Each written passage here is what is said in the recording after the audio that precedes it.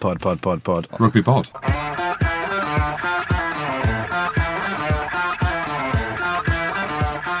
Hello and welcome along to this week's Rugby Pod, brought to you as usual by our good friends at Guinness. We've got our final live shows of the season this week at Flatiron Square and O'Neill's. Woo! So massive thanks to Guinness for their support for those throughout the season. I'm Andy Rowe, Goody and Jim are with me as usual. How's your week's been? Mate, I'm great. We're actually just sat here and we've been testing our resting heart rates. Andy Rowe, what was yours? 44. No, it wasn't. That was mine. I'm looking at Goody's now. What's Hold on. yours? Well, I've just walked up 14 flights of stairs.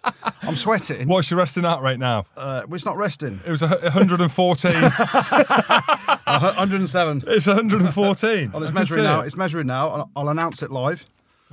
Measuring. I'm dead. What is it, 135? 97. 97, mate. Oh, it's 114. It says 97. What does that say? 114. You've been training though, haven't you, Goody? Well, mate, you just got to get the graft in when you can, because I know this week's heavy. We're going to have a lot of fun, aren't we, over the next 2 days? We are, but let's just go back to your training, because you've turned into one of these social bloggers. I mean, we know that you're a troll on social media as well, with everything that's going on, but mate, a selfie in the gym whilst you're doing your bike session, 10 seconds on, 4 minutes off. I mean, you banged on about it on here for 3 years now. Goody, you're fat, you're shit, you're dick. No, I didn't say you were shit. Goody, you're fat, you're going to die, blah, blah, blah. And I'm just... Well, we're all going to die. I'm just worried that I don't want you to die in the next year. Now I'm taking care of myself. You're now bullying me about training. I just can't win. Mate, talking of training... You did say, hold on though, you did say to me, can you stop training as much? Because you said, basically we're coming towards the end of the season now. When we start again in August time, probably pre-World Cups, we'll have a bit of a break over the summer, won't we? If I come back in 10 kilo lighter, you'll have fuck all to take the piss out of me of. I'm telling you now, mate, imagine the saggy skin. Mate, imagine the skin if you come in 10k lighter. You keep saying to me, stop training so much, losing I weight. don't It won't be as much fun. I won't be able to take the piss out Mate, of you. I so. want you to train more. Talking of training, this weekend, me and you, Andy Rowe, Yeah. what's it actually called? The Blenheim Palace. Blenheim Palace Triathlon. Went in the swimming pool a couple of days ago. Not great. I've just underestimated how easy I thought swimming was. Haven't swam in probably 2 years. Have I not told you this? You have I been swim saying regularly. it. The one thing I can Hang do on, is say swim. again, you what? Have I not told you this? No, not that bit. What did you say after? The one thing I can do around a gym is swim. You said you swam regularly. Not on holiday, I'll swim regularly. But Floating around with a Guinness in your hand. that ain't swimming. But I'm going back 3 years. But I'm loving this, taking training advice from Goody. Go on. when I was at Wasps, the reason I could play so much at that old age in the state I was in was because they never made me do any running. I was always swimming. So I'm actually, genuinely, my fitness sessions are in the pool, and they're brutal. And now you're going to find out, James, aren't you? I've been warning you about this. 750 swim, 20k bike, I'll be able to do it with my eyes closed. 750 metre swim. Yeah. Oh, I'm worried now. I'm worried. I've literally, it's not even that. I've not even got the gear. I've gone... What was that thing you put on Instagram? Yeah, I put it on in the dressing room. I look like Borat. I look like Borat with a camel toe. It was absolutely hanging. I'm not doing that. Like, seriously, imagine me in the water. It's like 0 degrees. I'm running out the water wearing that. They're going to be screaming at me, Jane. They're going to be calling me Jane. Jane, why have you got such a big bush? Why is it hanging out? So I know I'm not wearing that. So I'm wearing cycling shorts or the ones with the padding. And I'm wearing a long T-shirt so you don't see the camel toe. Mate, people are going to be mobbing me when I'm there. Are you going to put a pair of socks down the front as well? 100% yes. Well, if you don't hear from me next season, you'll know what's happened. Next week, hopefully. Well, next week you should hear from us, yeah. So if you don't hear from me next week, you'll know what happened. He's at the bottom of the Blenheim Palace pond. I'm insured anyway. You were in Glasgow for the Guinness Pro 14 final over the weekend, weren't you? Guilty as charged. Yes, I was. How'd you find it? Atmosphere was class. Absolutely loved it. Mate, there was 47,000. Yeah. 47,000. Class stadium, isn't it? Mate, it was awesome. The atmosphere was unreal. So, in terms of a spectacle in Glasgow and in Scotland especially, rugby is on the rise, and the support, because Celtic were playing that day. Celtic were playing Hearts in the cup final. In the cup final there. So you're thinking, they're all going to go there. Nah, massive turnout. Game was good as well. Obviously, a few talking points out of there. But, I mean, considering the weather conditions, I'd say it was good. It was good in terms of, because it was absolutely hosing it down before. Proper Scottish weather. But I think the better team won, regardless of some talking points, which I'm sure we will dissect now with a wet, sweaty cloth. Oh, it's not open. Is it open? No, because I opened it, yeah. Hey, here's the thing for you. talking about open cloths, courtesy wipe. You're the only person that's ever said to me, I need a courtesy wipe. I need to go to find a public toilet and do a courtesy wipe. Do you have a courtesy wipe? Yeah, absolutely. What? You're a weirdo. Why would you do that? Me and Goody were having this conversation. We were walking around London. It was slightly warm. I says, mate, I need to pop into the toilet to have a courtesy wipe. He thought it was strange. I think it's very strange. Why? Surely it's a thing. I don't know how we've got onto courtesy wipes, but yeah. Stuart Hogg incident, just to get back to rugby, what do you guys make of that? 1 million, trillion, billion, gazillion % red card. Pitch side, initial thing when it happened was guaranteed red. And then you're looking back again, obviously when they go to the TMO on the big screen. And at any point, did I change my mind? No. It's, again, always talk about it. It's easy to kind of judge and to pass judgment. And the last thing I want to do is be calling for red cards. I hate seeing red cards. I never want to see them. They frustrate me only if they are legitimately warranted. Now, out of any red card that I've seen probably in the last 2 years, that was up there with any that I've seen, if not slightly worse. Now, Rob Kearney's not a dirty player. It was an unfortunate incident, but he's absolutely fucked Hoggy. He's hit him in the air, he's landed on his back, and he's hit his head. He's gone off, concussion, and didn't come back on. So Nigel Owens is the best referee out there. He's great under pressure. Actually spoke to one of the touch judges at the gym, and he didn't say definitely it was a red card, but I think he was kind of erring towards that it potentially should have been a red card. And did it have an effect on the game? I mean, who knows? You have no idea. Glasgow scored when Kearney was off. In the corner, Stewart scored a try. You know, the last 5 minutes without Kearney, you know, one less in the front line potentially. Could they have done something in that last 5 minutes? We'll never know. But it's these big decisions in games, and you don't want to talk about it. The last thing, well, maybe you do because it gives us something to talk about. In 100 months of Sundays, that is a red card. Completely agree. I tweeted it. Of course you did. Yeah, because I didn't see the game, obviously, but then you see that clip. It's a red card all day long. You know, and I looked at World Rugby's laws, and it says here in the challenges, it says, red card sanction, it's not a fair challenge with no contest, whilst being a reckless or deliberate foul play action and the player lands in a dangerous position. Well, one, he's landed in a dangerous position. I'm saying he's hit his head simultaneously with his shoulder and his neck. So the first bit, it's not a fair challenge with no contest. Well, there wasn't a contest there at all. So I don't think it was a fair challenge. Whilst being reckless or deliberate foul play, it's not deliberate foul play. I don't believe Rob Kearney's thought Stuart Hogg's having it here. It's reckless because he's not got up for it anywhere near it being a fair competition in the air. He's never getting the ball. No. That's the thing. And his players landed in a dangerous position. Proof's in the pudding. Hoggy, someone said he was sick or something on the side of the pitch. Yeah. And, okay, so he's got yellow carded, and people say, you know, does it have an effect on the game? Of course it does.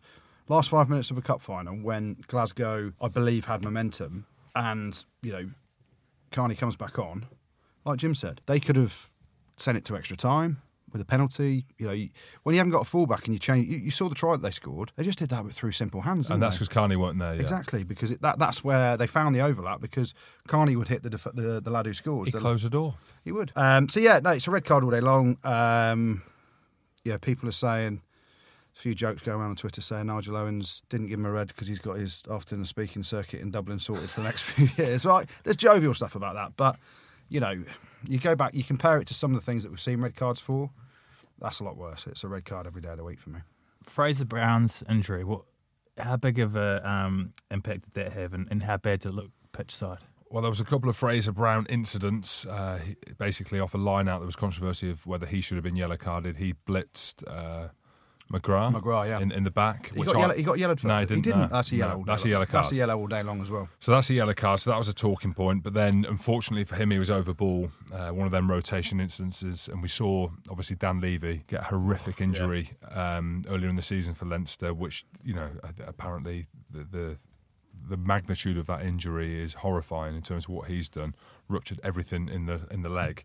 So Fraser Brown's wasn't as bad as his, but he let out a big old scream, and he's a hard lad as well. So ACL or I don't know, ACL. I mean, you're hoping an ankle. I mean, you just don't know. I mean, nothing's come out, but he got stretchered off. I don't know whether he was on oxygen, but he was in a hell of a lot of pain. So in a position where if Fraser Brown and McAnally were both fit. They're very strong in the hooker position. If one of them goes down, which they have, they're thin on the ground. So obviously Gregor Townsend will be hoping that he's going to be fit for the World Cup, but from first sight it didn't look great. So it doesn't look like he will be, but I don't know, nothing's come out. As far as Leinster, they've had a lot of big games in the last couple of years. How much did that tell? Well, I said the conditions suited Leinster more. Glasgow are playing a massive attacking rugby. I'm being a right nose here. They'll be I thought you were a good bloke, Jimmy. You're Yeah, not, you're a my rugged pig. nose. Mate, Rugby pig. we've got millions of fans in Scotland, mate. I'm getting heckled on by the masses walking into the stadium. But look, the conditions suited Leinster. It was raining heavily. The ball was slippy. Glasgow have got the best attack in the league. They play wide-to-wide play. Leinster, as we know, are stereotypically very good in defence, which they were. But they just had a little bit more about them in terms of the scrum, a little bit. They had big game players. Obviously, Sexton played, who went down about 10 times again in the game. Down like getting physio treatment. Is it getting old for you or what? I just don't know. Were they late hits? Not really, no. Just hits. Just like he's fucked. Like, Maybe he is. I don't want to say it. Yeah, I think he is. I think he's struggling with his body. You know, he's going down. Just get down the gym with me, boys. Exactly, but Furlong, the front row, Cronin and Healy were fantastic. Mate, it just had a little bit more. I think the result was fair. Well, should we get on to the Premiership now? And it was a comfortable pair of victories for both the favourites, really, wasn't it? It certainly was. Yeah, it's one of the... I mean, obviously, Exeter and Saracens have been the best two teams for a long, long time, but you get to a knockout semi-final and you hope that the games are competitive. You hope that Gloucester can go and produce something. There's a lot of excitement building around them. In terms of Cipriani had won Player of the Season. They'd beaten Saracens in the season during the Six Nations, where, albeit it was a Saracens second team, Gloucester fans were singing, "Can we play you every week?" Well, Sarries fans were singing back to Gloucester fans this weekend, "Can we play you every week?" Actually, and Gloucester, credit, their season's been unbelievable. But both semi-finals, Northampton and Exeter's one as well, were so one-sided. It was unbelievable. You could see, although you look at the Northampton game and they had two opportunities that they'll be ruining. The one at half-time. Just before half-time, Ryanak drops Hutchinson. Yeah. Hutchinson. It's a poor pass. It wasn't Ryanak's fault. I think it kind of was in a way, but the pass is behind him. So, had that it's simple 2v1. Just give it out in front or flat. You're fine. It was just behind Ryanak going at top speed. Jim, you wouldn't know much about that. But, I wouldn't. It's a tough one to catch. If they score that, then there's another opportunity just after half-time. They're playing in and around the 22. Bigger goes out the back to Van Veek, I think it was, the prop. If it goes to anyone else, if it goes to a back, he either puts a grubber through or floats one. And the prop, you could see him, he wanted to throw it, and they probably score in the corner. So that's a 14-point swing, potentially. But it's like anything. You go back to the Champions Cup final when Leinster played Saracens. Leinster had two gilt-edged opportunities to score tries. Top teams shut them out, shut them down, and you don't get any others, and Saracens go on to win it. Same in that semi-final. Northampton have a couple of opportunities. They, Exeter went out and got into a bit of a lead. Northampton scored some pretty decent tries, actually, pulling themselves back in. Then they've got two other opportunities. To go and win an away semi-final, you've got to take every opportunity, or 90% of them. And when you leave two tries out there that they should have scored, you're never going to win the game. And then Exeter, second half, just blew them away. They're a quality outfit, Exeter. They've got their mojo back after a bit of a slip over the back end of the season when they knew they had their home semi-final, and obviously off the back of that, we go to number one team against number two team in the final, and it should be one hell of a game. Well, we've got a man on the line who played a key role in Exeter's semi-final victory. Scrum half Nick White joins us. How are you, mate? I'm good, thanks. How are you guys? Very good, mate. Friend of the show, which is good to have you back. Mate, we'll get into it because you've got a big game this weekend, as we know. But firstly, we were talking about it in the lead-up to the kind of semi-final, playing Northampton back-to-back. How was that in terms of training, preparing for that? Yeah, it's always tricky playing those kind of back-to-back games. Mentally, especially after the first one, we'd done well in, there's that kind of human nature element of kind of expecting that just go out and do the same job and that'll get the same result, which is a big trap to fall into. So we knew that all week that they were going to come back a different side, and that it was going to be extremely difficult, and we had to be better in order to get the result that we wanted. And I thought we did that pretty well. Whilst we didn't execute everything well, I thought our attitude was right on the money for where it needed to be, and that eventually kind of come through and was enough to get us through. Yeah, good performance. And obviously, off the back of winning the semi-final, we move into the final week. How's preparation been going so far in terms of preparing for the final against Saracens? Yeah, really good. I think kind of weird, but it was almost like we were a little bit more nervous about last week. I think, the whole back-to-back against Northampton and After such a good season to have lost at home and not even make it to the final would have been a real travesty. So it was actually quite a nervous couple of training sessions, but the intensity was there last week, and it just seems this week now that we've got there, it's, there's a little bit of a burden off our shoulders, and this is kind of after the pain of last year.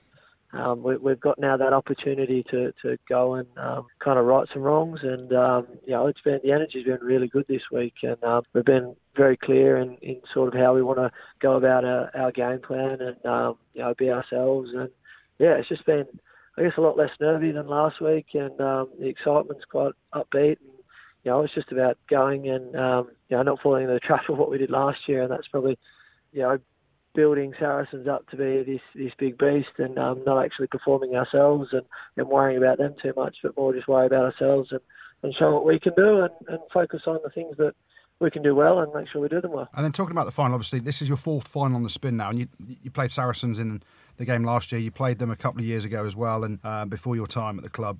And that didn't go as well as planned either. Watching you guys play, in the first half you just kept kicking from the corner, you didn't take the points. Are you going to change anything this week in terms of the extra way, or is it going to be more of the same? Have you got any tricks up your sleeve to beat a Saracens team that everyone that's watching them is going to say they're pretty hard to beat at the minute?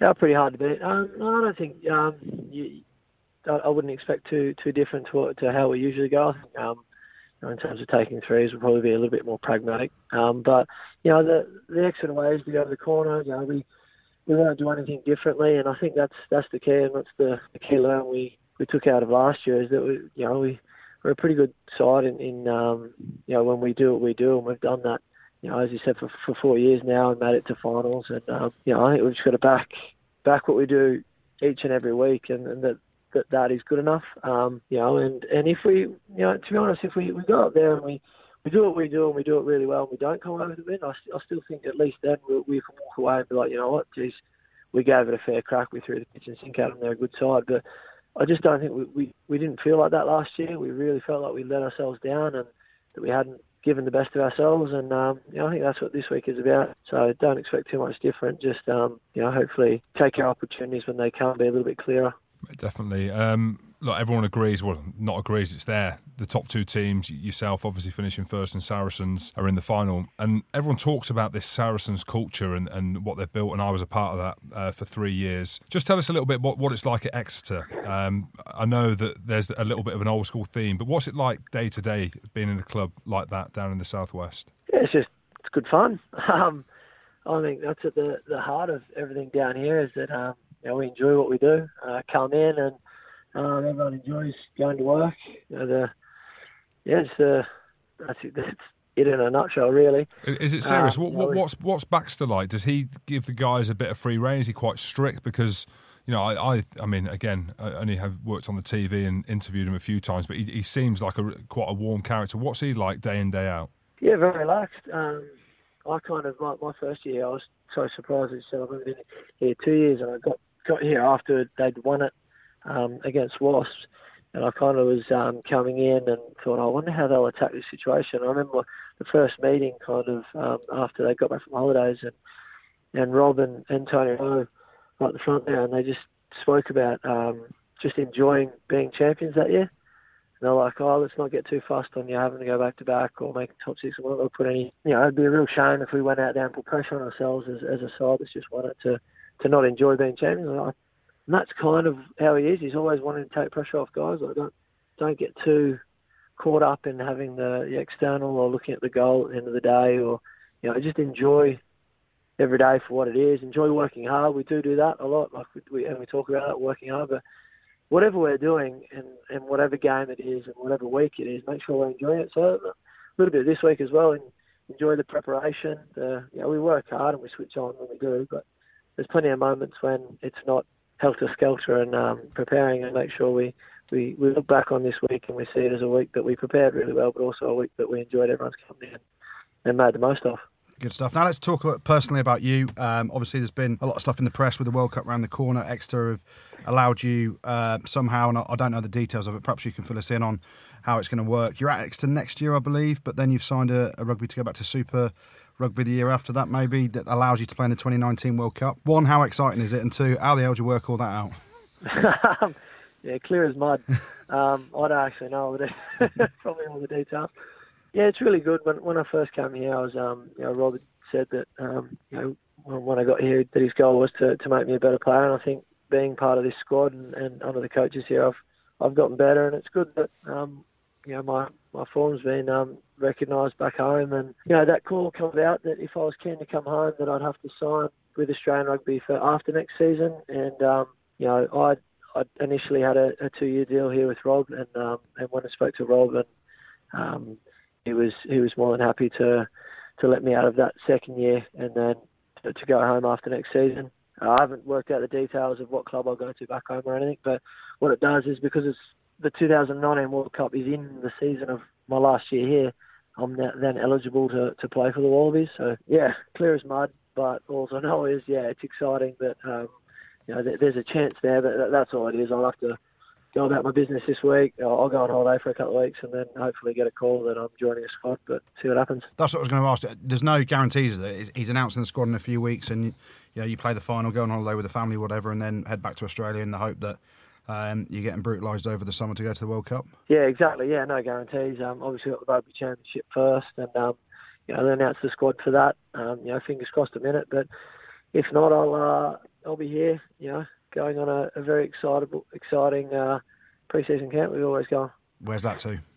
I'm actually not sure yet. We'll find out that after. If you win it, it's Vegas, I reckon. Mate, imagine. Mate, you mentioned the World Cup there. There's a little bit of stuff come out about Will Skelton. His form has been unbelievable. For me, he's one of the informed second rows in the world at the minute. Can you see him going to the World Cup? He'll be a huge addition, no pun intended, for the Australian squad. I kind of spoke to Willie a number of months ago, when this was all happening, and at the time, he was a bit similar to me. He'd just signed, obviously, 2 years with Saracens, and he kind of said he was here at Saracens. So I don't know what's changed. Obviously, he's playing amazing rugby and in the form of his life, and I bet the Wallabies would absolutely love to have him. So hopefully they've thrown the kitchen sink at him, and he's there in Japan at the end of the year, because he's the type of guy that can change games. Hopefully he doesn't change the one this weekend too much. But, yeah. He's like, as you know, he's an absolute threat. He's a guy that big with, that usually when you get guys that big, they kind of don't really throw it around as much. But really, I love that he does throw his weight around, and hopefully it's not at me this weekend. And also, Nick, as you're a friend of the show, another friend of the show, Joe Marler, gave you a bit of stick in the game. I thought for sure he's going to be on the show. No, here we go. Well, now is your platform. Now is your platform to give him what's for with how he made you feel. What were your thoughts on that when it was happening? You're fucking boring, You're fucking boring, mate. Yeah. No, actually, at the time, I thought, that's pretty funny. I had a bit of a giggle, but then when I saw it kind of bounce in the touch, and we marched up the field about 40 yards, I actually chased along there and gave him a bit of an earful, and I kind of felt like I had the last word, but the referee must have been too far away to catch that one. Oh, well, mate, don't worry, you're in the final, mate, and they didn't even make top 4. Can you remember what you said to Marlo when you were giving him an earful? No. I'm a really good guy. I just went up there and said, that it was a decent kick, wasn't it? No profanities, nothing like that. You know me. Oh, mate, you said his hair's shit and he's a horrible bloke. He's got Japanese tattoos, he's not even Japanese. Yeah. I was a little bit gutted because I love his work and love his chat, and I felt like I was at the end of one, and then after the game when I checked Twitter and whatnot, there was absolutely a copy, and I thought, fucking hell, I've actually copped it here for about, absolutely love on the show, and his chat's hilarious, and I'm at the end of it now, so give me a few months and I'll wait till we play Harlequins next year and hopefully get up right next to that referee's mic and give him an earful of a scrum or something. Yeah, you're fucking boring, mate. You're shit at scrummaging. Next time a scrum goes down, you're boring me, mate. All right, Nick. Hey, thank you so much for coming on the show. Best of luck for this weekend's final, and hopefully we can see you in Japan later this year as well. Too easy, thanks, guys. Cheers, mate. Go well. Cheers. Yeah, good luck, mate. Cheers Good for coming on. Too easy. Bye. Good lad. Is it too? Is he saying too easy? They're going to win the final. Too easy. No, too easy. That if Australia play England in the semis, they're having it because Big Willie, Little Willie's going to be playing. I reckon we'll play him in the quarters. Have you even thought and worked out the permutations? Arrogant English, eh? It's not hard. We either play, if we qualify for my group, which is an if. If we qualify for my group, we didn't do it in the 25th. We either play Wales or Australia. So if we win the group, we play second place in their pool, which is Wales or Australia. If we come runners-up in our group, we play the winners of their group, which will be Wales or Australia. Maybe I'm wrong. Mate, good lad. Mate, fair play coming on the week of the final. Yeah, good man. Good man. It amazes me, actually, that how good Exeter have been for him and to him. So a lot of clubs, you talk about having a player and, seeing how well and important Nick White's been to them over the last sort of 18 months, however long he's been there for now. To get him there and to see the improvement and the growth that some players take a bit of time to settle in at Exeter. Look at Matt Kovacic now. He hardly played last year. And now he's... Well, they've stuck with him, haven't they? Yeah. Nick White went straight in and he's dominated. And when you've got someone that good, that's that influential and that important to your team, to say to him, listen, you can play next year, but we'll let you sign somewhere else so you can go to a World Cup. The value that they're going to get from him next year is nowhere near as much if he goes to a World Cup as it is if he doesn't. So it's, you've just got to credit. And something else that Mark McCall said, I read some stuff in the paper today that Mark McCall's come out and said he wants his players to go to a World Cup, which obviously is to the detriment of Saracens because there's games going on during the World Cup. But he wants Will Skelton to go to a World Cup. And it's no surprise that these two teams are in the final. They look after their players the best. Their culture is player-driven. No one wants to leave. Exactly. Unless, obviously Nick White's going to leave because he's going back to Australia. Yeah.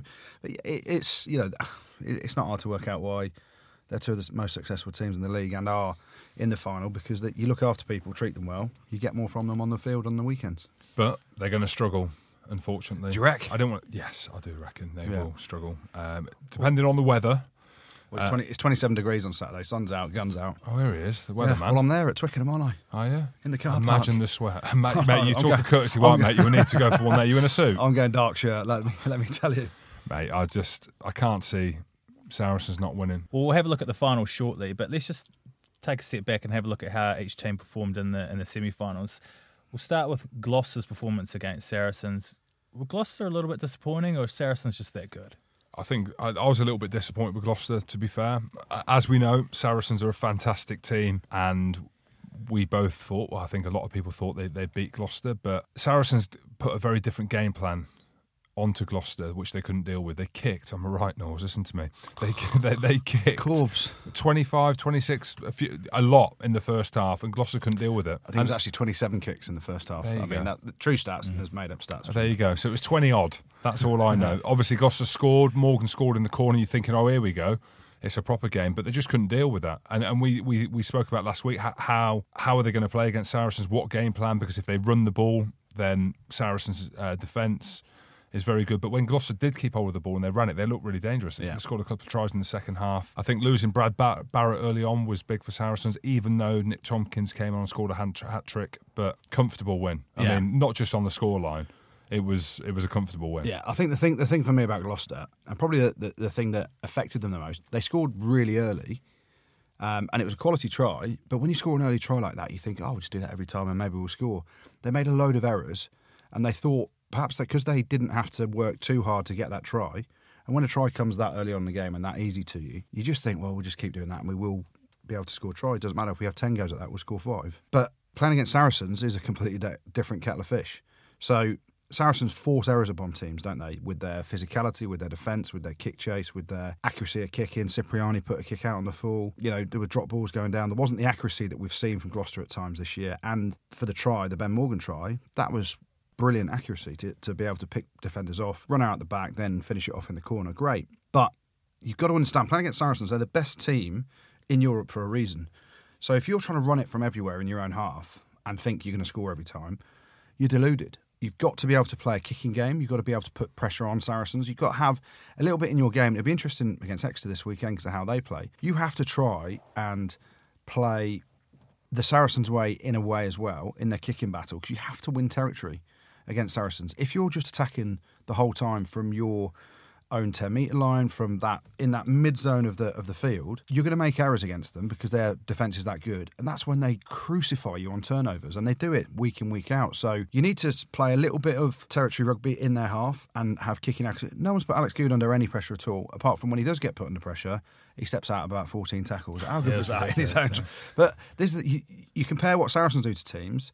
You don't see teams doing that to Saracens. You don't see box kicks right on the money, contestable, Liam Williams under pressure, Sean Maitland under pressure, Alex Goode. You don't see it, but you compare the back threes that play against Saracens, they're getting peppered left, right and centre with Ben Spencer, unbelievable player. Box kicking's quality, Farrell's kicking, brilliant. Their whole game is a pressure game, isn't it? And when they get a turnover, they rip you to shreds because they're attacking chaos rugby from turnover is outstanding. And then when they attack and get in the lead, so it's impossible You to then come try back. and chase the game even more. Yeah, and then you get It boomed. just goes Boom, boom, boomed! You mentioned last week something about Gloucester changing their kicking game to play at that stadium, didn't you? Well, that's what they did before. So normally when Gloucester play Saracens, and more so at Kingsholm, I said they notoriously don't do very well. They've never won at Allianz Park. So they've never beaten Saracens at their ground.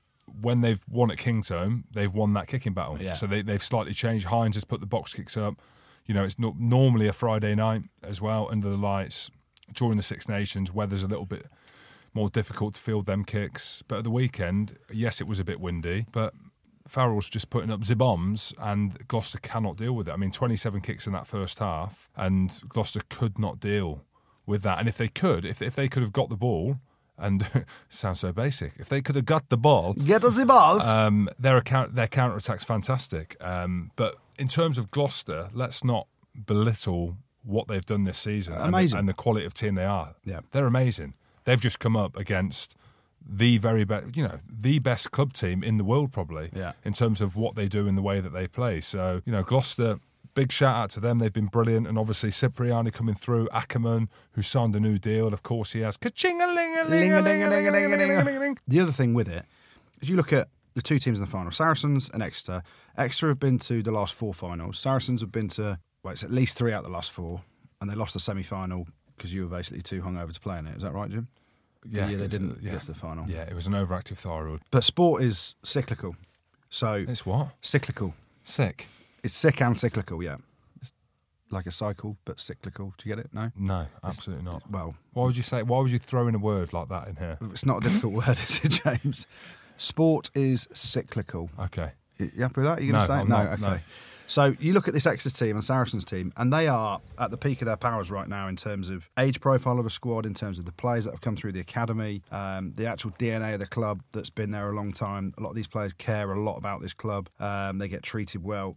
Gloucester and Northampton, the two teams in the semi-final, they're at the very start of their journey now under new coaches with new young players coming through, especially at Northampton with the likes of Hutchinson and Mitchell, and a few of the youngsters there that have come through. So they're trying to, Grayson as well, Slightholme, names from yesteryear that are now here as sons and rightfully players themselves. So Gloucester are at the start of their journey as well.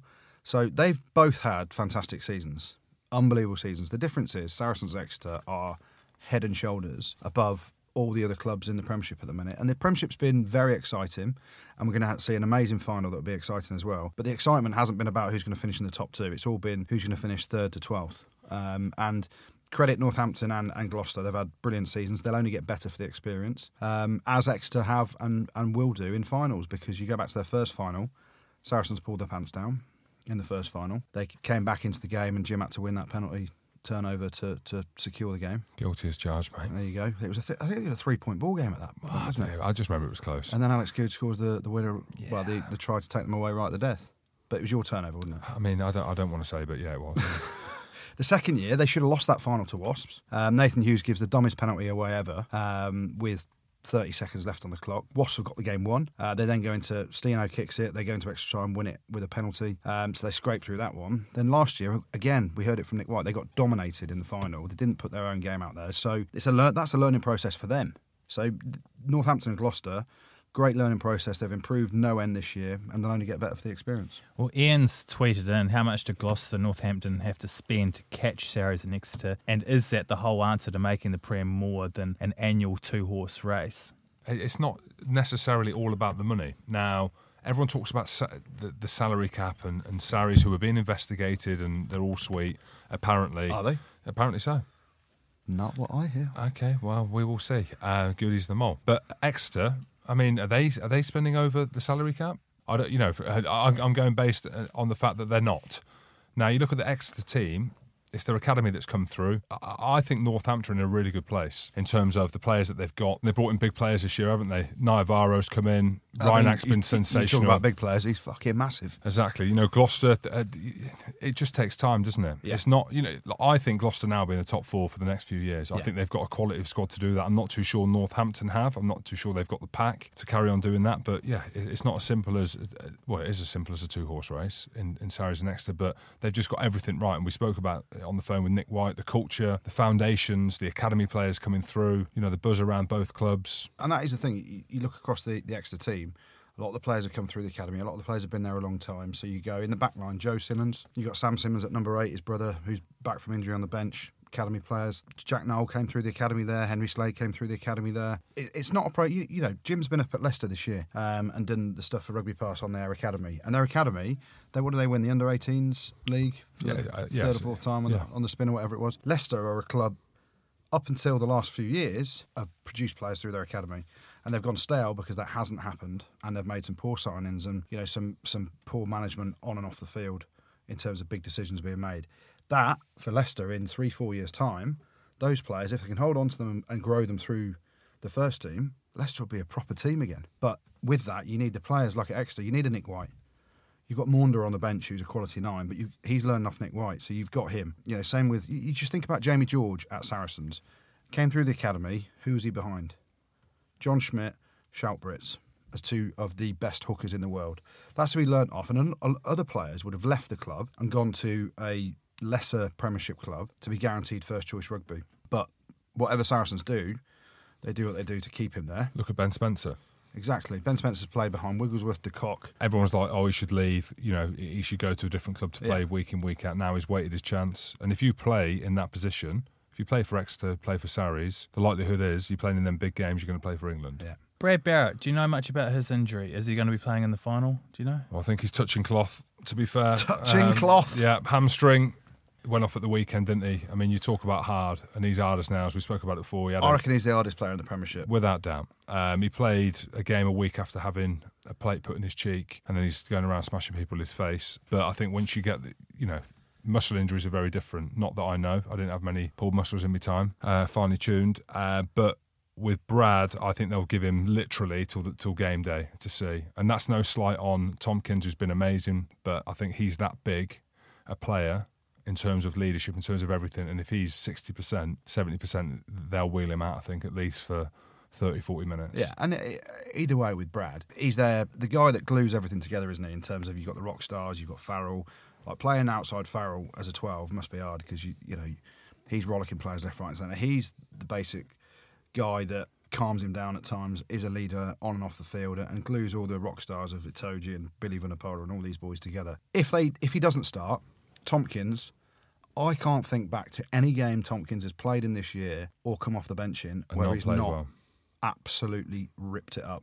He comes off the bench at the weekend, gets a hat-trick. He's class, mate. He's Welsh. Yeah, if Brad doesn't play, and again, he's come through the academy. If Brad doesn't play, it'll be a loss leadership-wise, but in a rugby sense, you're not losing too much with Tompkins because he's ripe. He's at the start of a long career, it should be, and he's unbelievable. Yeah, he's awesome in traffic. He's great. How do you see this weekend playing out? Yeah, look, everyone, apart from 5 people, probably want Exeter to win. Are those 5 people the 5 Sarries fans, or Why are you saying that? I don't know. You said 5 Did people. I meant 500. 5,000.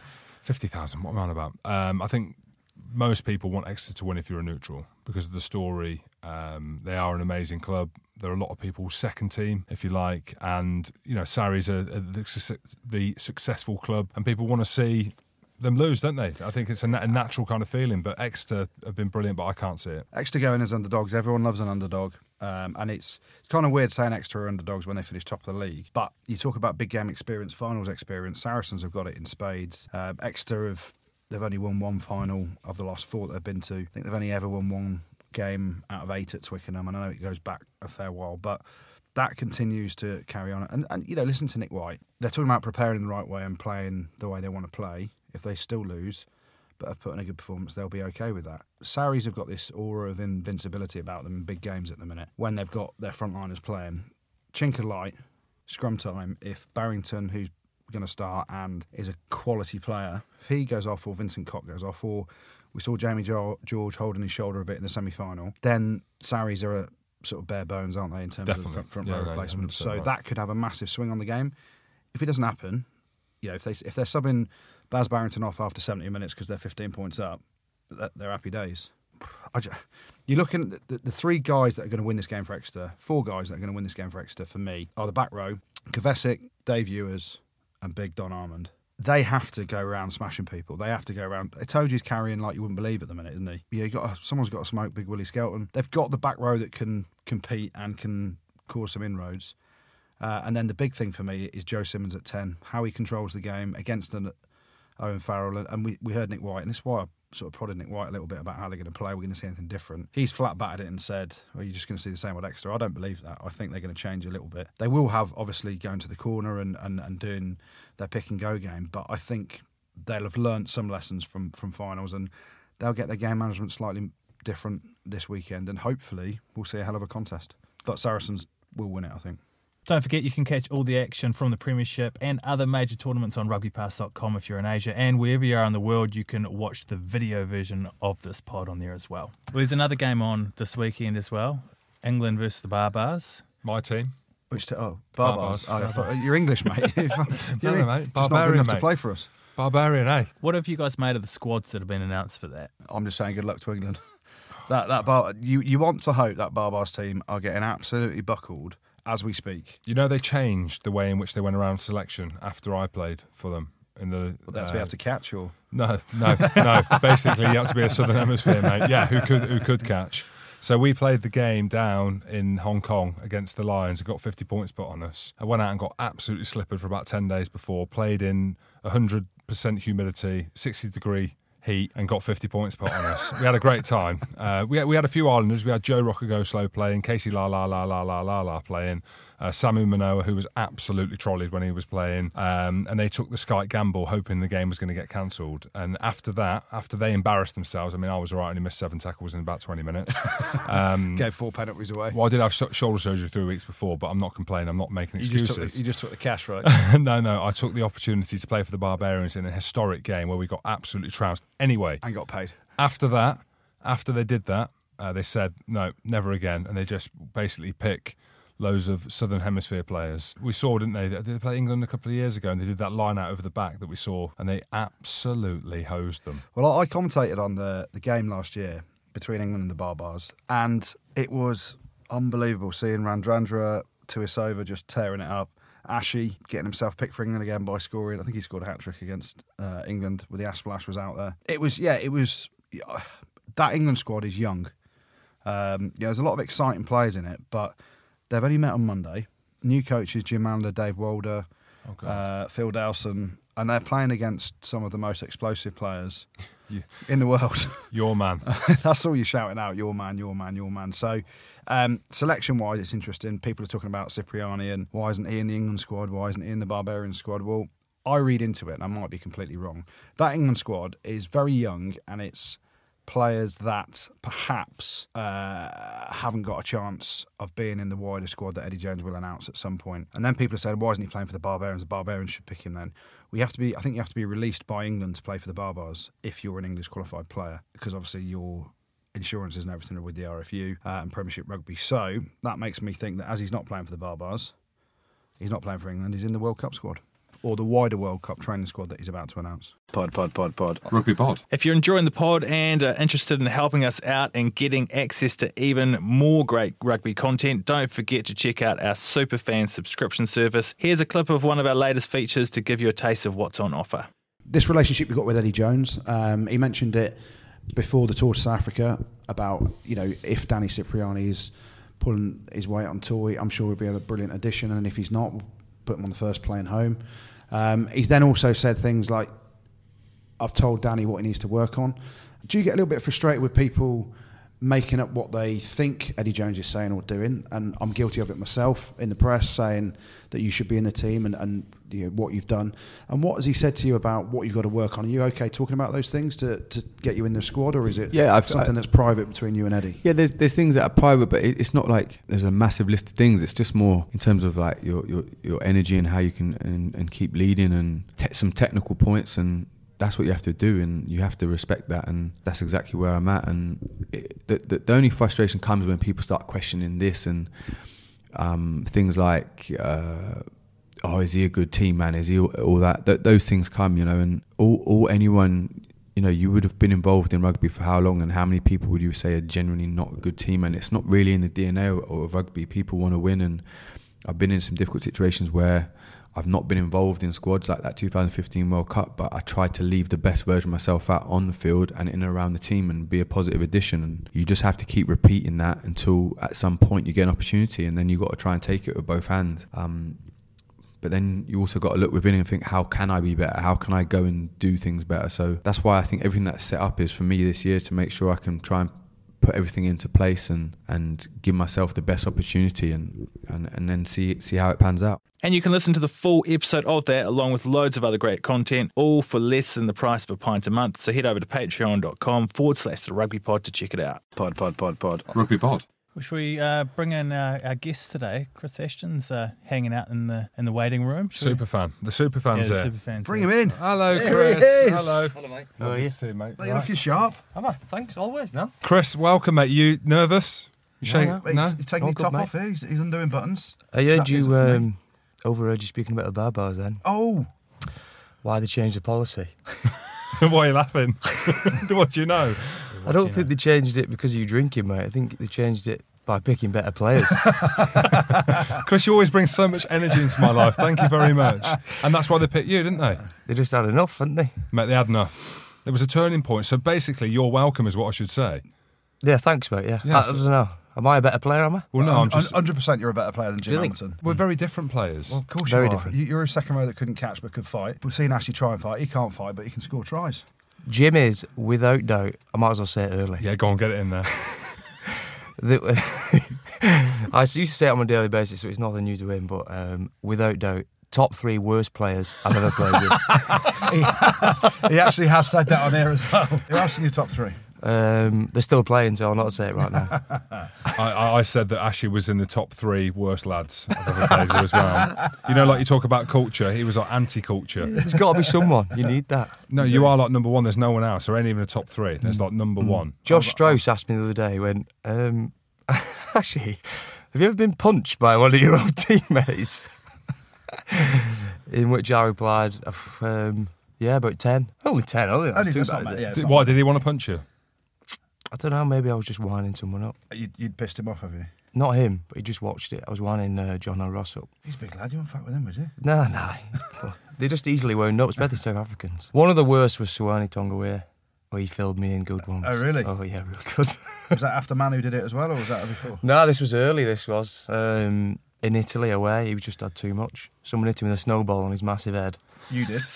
I didn't actually, I'm not that good of a shot, but he thought it was me, and he just filled me right in. Nice. Let's go back and talk about the Barbars then, as Yeah. we were talking about it. I commentated on the game last year when you played for the Barbars.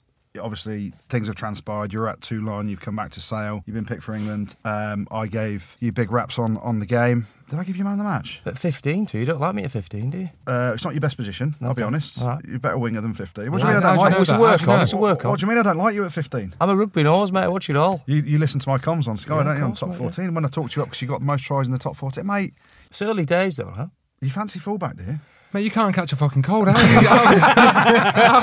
are they putting you at 15? Don't need to catch it, header it back, you know it is. Well, that was it. The Header ball it. come down, literally, Ashley's putting his head on it. It's going into touch, mate. You catch Easy. more on the wing than you do at fullback. Anyway, going back to that game, you played fullback.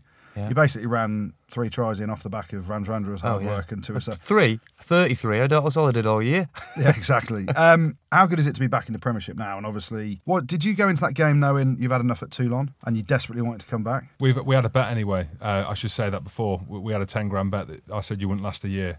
Or you wouldn't... You said that before before I you went. And he was Every like, no, week no, Jim do would 3 say, years. you're going to absolutely hate it. And you did, right? Oh, it couldn't have been more true.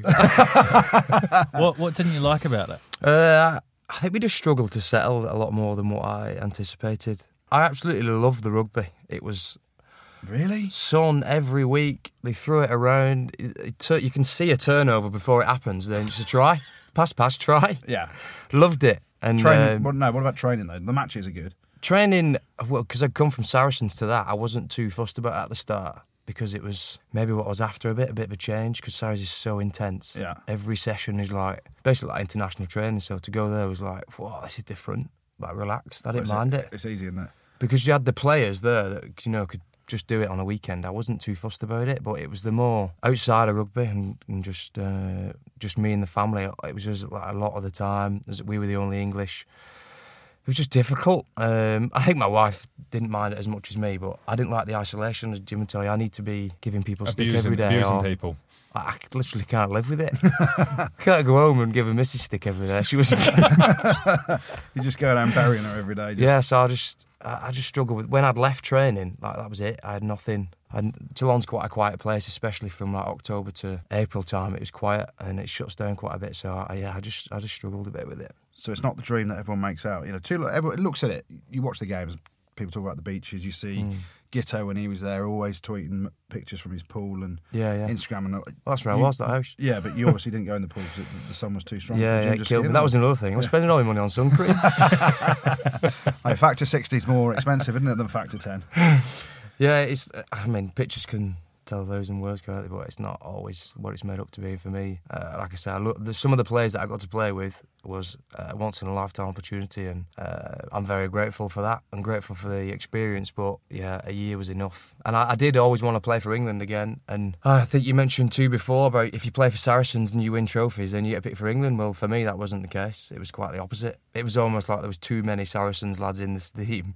So I had to leave and go to France and try and get an opportunity a different way. And by going round and having success at Toulon and enjoying the rugby again, and just the opportunity because we got knocked out in the quarterfinals, just gave me a chance to go and play the Barbars with the lads that I've been playing with all year. So it was just a no-brainer, and what an opportunity to go and play against England in that situation. It couldn't have worked out better.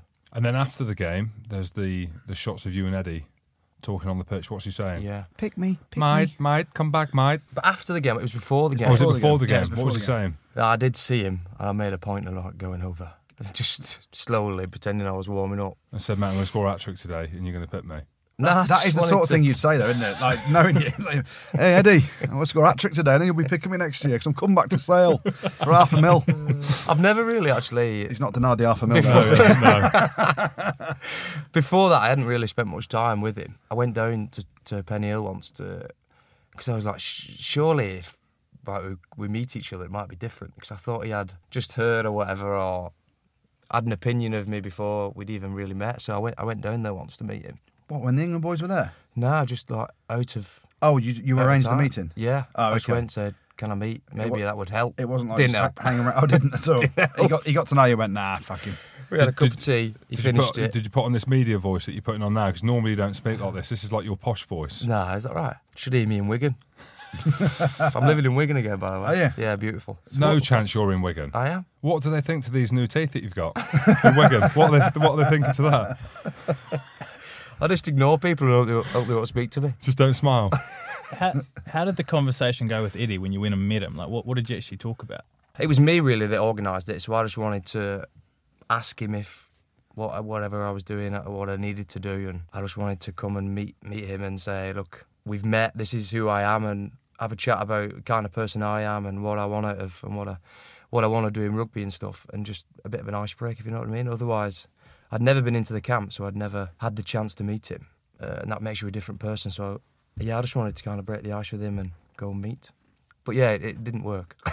So with that, Ashy, so we're obviously talking about Cipriani, and there's rumours around that maybe it's his personality. So, like you said, you were playing at Sarries, you were getting some quality ball from the scrum and line out, which put you on the front foot. Because Jim was on the bench, so... I think he was, yeah. He was so good for 3 minutes. So it had nothing to do with your playing ability. So clearly he thought there was a personality flaw in you. If you feel that you've had to go and speak to him and say, look, mate, I'm actually a decent lad. Well, that's a lie. Yeah, which you would have been lying about. Similar to, the rumours of Cipriani, and you don't need to answer that, but is that how you felt it was? It had nothing to do with your rugby. Potentially he thought you were socially awkward. It was just me kind of covering every option. It's like the only one I had left. I was like, I just have to, maybe if I go out my way and do this, it might have an impact somewhere else, but it didn't. But when I did finally go into camp in the summer just gone, I've got on with him really well. No doubt, when it's 25 grand a game. You get 25,000 Well, even reason why. in the camp, as soon as we'd spent time together, he comes in, he jokes with the lads, he's really relaxed around the lads and tries to hammer the young lads, and I just get involved with him, hammering the young lads. His right-hand man. I think he likes it that way. I think that's why he has to as well. It's just someone he goes down and have a joke with, and we got on really well. And then, so obviously after that game, just give us the kind of timeline, because you were still at Toulon, weren't you? You were still, you had another year on your contract. Yeah. And obviously, as we know, you're a Northern lad. Sale came into the picture. You ended up at Sale. How quickly did it transpire after the game that actually I ain't going back to Toulon? Pretty quickly. It was literally after the game. You're like, I'm not fucking going back. Have you then phoned Dimes and gone, Dimes, come on, mate, I want to come back to home? You didn't know about Saris, did you? Half a About mil. a week later. Half a mil. No, Saris, they were all full up. It was never really, just because I'd left so quickly, it was never really something that was on the cards, was Saracens. It was only ever really Sale. But it was literally after the game, I swear, I went to see my wife upstairs and I was like, we need to get back. Why? Why do you think that's straight? We need to get back to Wigan. What was it? I think it was being in Twickenham again, playing in that environment, and just having such a memorable day there. I was like, I thought it was over for me, and playing in that game, it was like, it's not. I want to go and do it again.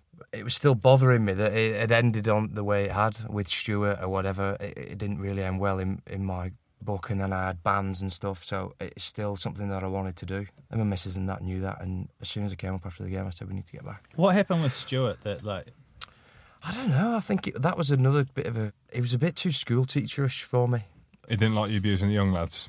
I don't know what it or was. Or the chef, or the cleaners. I don't know what it was. Or anyone. I don't know, I think he just lost...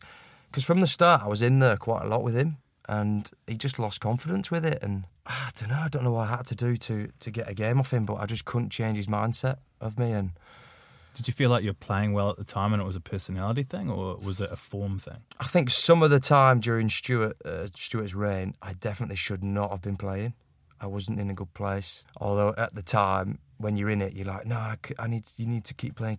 But now looking back, I was all over the place with it. I was getting a lot of stick in the media, and I was at an age where you read it or it influences you a little bit, and I wasn't happy, and I still see it now a little bit as I associate Penny Hill, where they train, with that time a little bit. I think it was more, looking back now, I was borderline depression the way I felt during that Six Nations when Stuart was in. I definitely shouldn't have been playing. I just wasn't playing well. I didn't feel good, and I think from around that time when we lost the Grand Slam at Wales. Since then, we didn't really get eye to eye. I did the 2015 World Cup, did the whole camp, and he sat down right at the end of the camp with me and said, I've never seen anything like it with fitness. Good.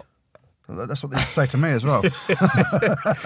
He's like, training-wise, I've never seen anything like it, but I'm not going to pit you. That was it. I wish I'd have flipped his desk and walked out. This is like therapy for you, mate.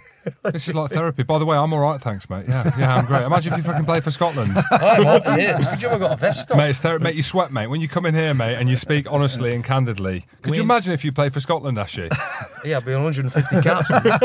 Yeah, only at about $3,000 a game, though, so it's not worth it. When Jim missed out on the Scotland squad, he found it hard to watch Scotland and almost willed them to lose at one point. No, it wasn't as simple as that. You did say, I'm not playing for Scotland, I want them to lose. No, it wasn't a case of wanting them to lose. It was the case I'd put everything into that team and the World Cup training camp, that I was livid that I wasn't there, knowing full well I should have been there, and they were on the cusp of making a semi-final against Argentina, which they would have won, and I was desperate to be there and I wasn't, and there was a part of me that didn't want them to be there without me, selfishly. Horrible bloke. No, it's honesty. Horrible. Yeah. It was honesty, and again, I got trolled to the cowsheds and back after that. People were pissed off with me saying that, but I can tell you now, that's how people feel. Like it is. I'd be lying if not all of them. You get some people who are your ultimate team men. I weren't.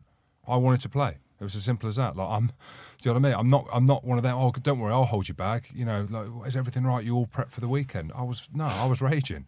Maybe because I'm a dick. I don't know. No, I can associate with that. I think we're competitive people, and especially 2015, what was 4 years ago now, so I was still at an age where I would not do anything to let anyone in my position get one over on me, or I'd even struggle to speak with people in the same position, especially in camp. Position hatred. Yeah, it was. It's horrible, Yeah. isn't it? I'm not like that now at all. I embrace it, but thankfully I'm on the other side of it. But I think it's jealousy more than jealousy. I'm quite a jealous person. If you want to play and you want to be in those games, and you especially in the World Cup at home, like to be told you're not in that, having done all that training, yeah, it's tough to take. But that is the sport, and I think by experiencing up and downs, it makes you a better person. Right, Ashley, that's deep. Let's talk a little bit Apologies. about... Yeah, mate, it's all right, don't worry, mate. I said therapy, This is therapy, mate. This is what we do. So sail, so you're going to be off to Romania and Russia next year. How does that feel? No. No, they're not. They've qualified. Come on, Jim. You know that's your right. rugby, or what? Absolute clown. Tell me how. Montpellier won in the last minute, Yeah. right? But everyone thought that meant that they would qualify in the top 6 and La Rochelle would. La Rochelle have qualified rightfully so in the top 6. So There you go. Sale have got the extra position in the We'll go Champions in, Cup mate. next year. Golden ticket. Mate, you're in. Willy Wonka. Toulon away. Congratulations. No, Toulon aren't in it, are they? Toulon, I was going to say Toulon away, but they're not in it. No, they're not. I was gutted as well last week when we played because we beat Gloucester, and then the change rooms we found out there's a baffle like 10 minutes behind us. Found out that they devastated. scored in the last minute. Oh, I was gutted. But yeah, no Romania. No, Romania. Thanks very Congratulations, much, then. mate. Looking forward to it. Let's talk about, obviously, Sale, Jim mentioned. Big strides being made there. So massive signings for next year as well. Yeah. They breaking Old the salary, Fafs mates. Yeah, they breaking the salary cap, or Nah. you've been bought a house in Wigan by the owner, or Well, that cost him a tenner. yeah, exactly. Where was the house that Nigel Ray bought you? Were you involved in that scandal, or Mate, there's no scandal, mate. It was all legit. No comment.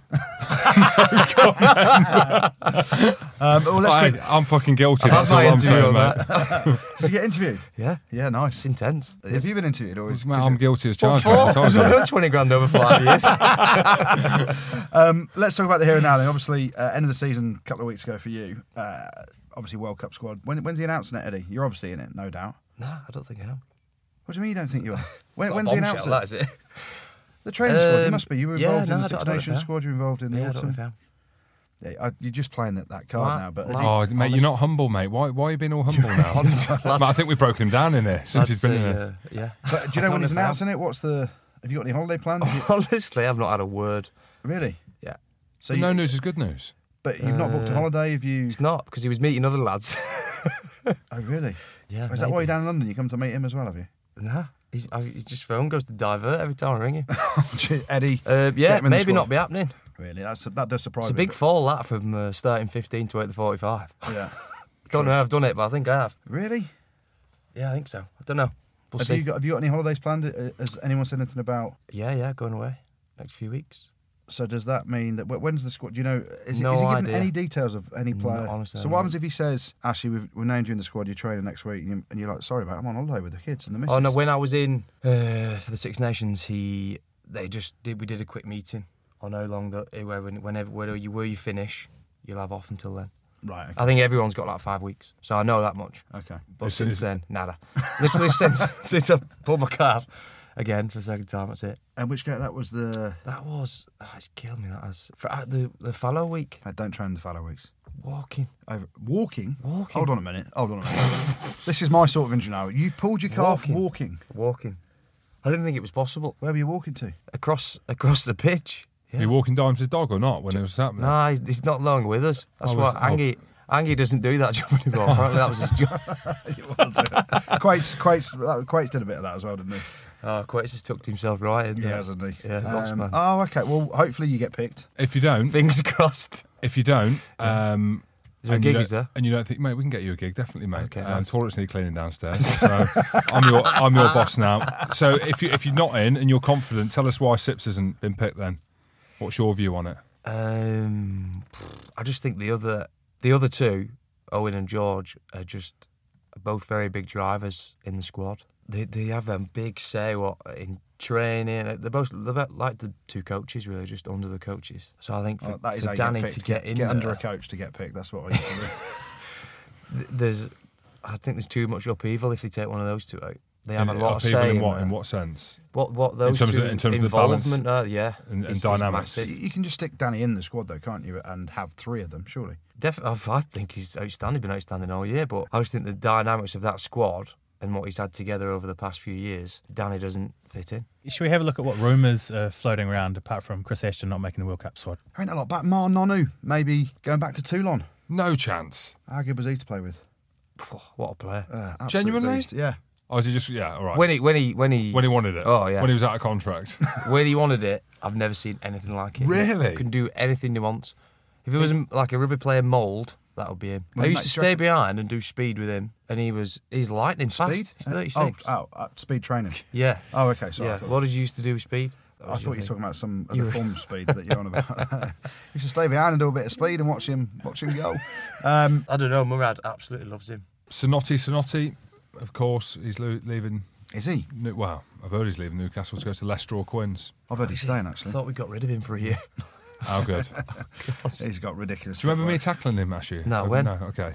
Up at Newcastle. He literally beeline for me and I tackled him. He went Mate, straight through and scored on No, the post. no, it weren't. if No. you shout- neutral collision. If you shout touch, it doesn't count as a tackle, do you? Mate, genuinely, I tackled him. Yeah, of course you do. There's not a lot else out there, actually, is there? Jake White to the Cheetahs as head coach. Sort of. I think everything's done now. Yeah. Isn't it? I mean, Mark Wilson's the one. I want to see where he's going. Surely that's going to come Is out he going to soon. Sale? I've heard about Sale. Maybe Mark Wilson. I think they'd like to get him.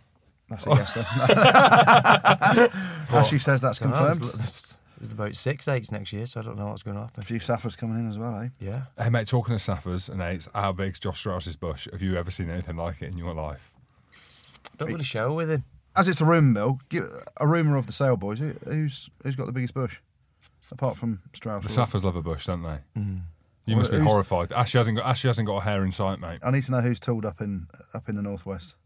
Do Beaumont. you know one who you would never expect? Sam James. Impressive bit I of like kit. him. He's a hell of a player. as Well, I well. love him even more now. Big unit, isn't he? You stop looking at me, Jim, like that. Sorry, I'm feeling funny. The Good, the Bad and the Ugly is brought to you this week by Budgie Smuggler UK. Goody, you're off on summer holidays soon, aren't you? You're packing your smugglers? I'll have one for each day of the week. Please don't. We're all set for summer of smuggling, so just head to budgiesmuggleruk.com to get your smugglers sorted for summer. And if you enter the code RugbyPod at the checkout, you get free shipping as well. We'll start off in France, and it hurts me to say this, but Martin Bustos Moyano kicked a penalty with the clock in the red for Bayonne to beat Brive and win promotion for the top 14. But Brive do have another chance. They go and play Grenoble this weekend. The winners of that go into the top 14, or if Grenoble win, they stay in the top 14. Is that what happens in that? I had no idea. Yeah, it's crazy. About Crazy league, isn't it? The French league, mad league. So Bayonne, they're back in the big time and back in the top 14. So hell of a nudge, hell of a set of cojones to slot it to win the game. Would you kick that? I'd have missed it. 100% I'd have missed it. What now? Yeah, and in my prime, You I'd wouldn't have have missed made it that. to the ball. I'd have choked. What else was good? Ireland Sevens, they beat England at Twickenham. That's some rise through the ranks for Ireland. Obviously, they've qualified for the World Series next season as well. Fiji Sevens win the title again in London. What else was good about Fiji was they celebrated their victory with the biggest order of KFC you've ever seen being wheeled into the hotel. And I was just trying to get an invite, but I didn't get one. But they polished off the KFC. Nick Tompkins, that was pretty special, the way he came off the bench. And he's only the second player to score a hat-trick in the Premiership semi-final after Matt Banahan did it for Bath in 2015. That was pretty good. Exeter's performance, as ever, I thought was outstanding. Matt Kovacic played really well on the back row. But the good this week has to go to Leinster, bouncing back from their Champions Cup final disappointment to become back-to-back Pro 14 champions. Only the second time that's ever been achieved. Both Leinster and a record crowd of 47,128 in the Guinness Pro 14 final as well at Celtic Park, and even Big Jim was there. So the good this week goes to Leinster. The bad, a couple of bits of bad for me really this week. Cast losing 25-16 at home to Toulon. Toulon, one of the worst teams in the top 14 this year, especially away from home. But that meant they fell out of the top 6 and miss out on the Champions Cup next season after being champions last year. What else is pretty bad? I'm going to go Nigel Owens and his decision in the incident involving Stuart Hogg and Rob Kearney in the Guinness Pro 14 final. Should have been a red for me. Ashley, you were a back 3 player. Did you see it? Yeah, should have been a red too. There we go. That was pretty bad from Nigel. But the bad this week has to go, unfortunately, to Shawnee O'Brien, friend of the show, being ruled out of the World Cup with a hip injury. He's having a big operation, so we wish him all the best in his recovery. Yeah, that doesn't look good, does it? No, and all London Irish fans will be hoping he gets fit for next season. The ugly, there's a few bits of ugly this weekend, actually. We'll start off in New Zealand, Andy Rowe, where a player's been banned for 4 years after the first ever recorded case of strangulation on a rugby field. According to the disciplinary committee over there. I have to put that on the list. You'll love this. Not done that one yet. The victim claimed he was punched in the private parts and then in the face, as well as being grabbed around the throat and strangled. I mean, basically, he's been banned for 4 years for trying to kill someone. Exactly. Ashley, you going to have a go at that then? Someone did that to me once at a festival. A music festival. Yeah. Punch me in the balls, punch How me in the odd is face. that?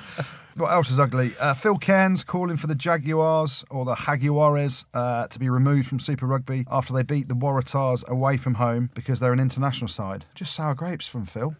But the ugly this week is going to go to Sia Ossi, Ossa Folau. Anyone know who he is? No. Ashy? Not a clue. Well, he plays sevens for Samoa. Well, how would I know who he is then? Well, mate, he's a sevens international. Anyway, he's taken... This might be one for Ashy. He's taken the biggest bite out of James Rodwell's arm. I've done it. I didn't do it. You didn't I do got it? done for it. Oh, there You got that. Oh, here he is. He's taken the biggest bite out of James Rodwell's arm. I've seen the video. It's pretty horrific. He's only been banned for 11 weeks. And Ashley, how long did you get for your bite?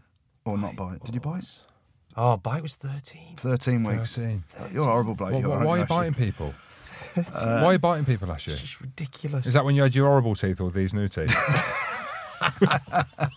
So the ugly this week goes to Sia Ossi Asso Folau. Well, he's got Folau in his name, so that's And not he's got good ass either. as well. Maybe Dan's. You can't bite on a rugby field, can you, Chris Ashton? No, you can't. 100% no. Thanks, Gertie. Thanks, Jim. Thanks, Ashley, for coming in. Thank you also for listening. And don't forget to subscribe, follow us on Twitter, review us on iTunes, and check out our Superfans monthly subscription service at patreon.com/therugbypod. Rugby pod. Pod. Thank you. Thank you.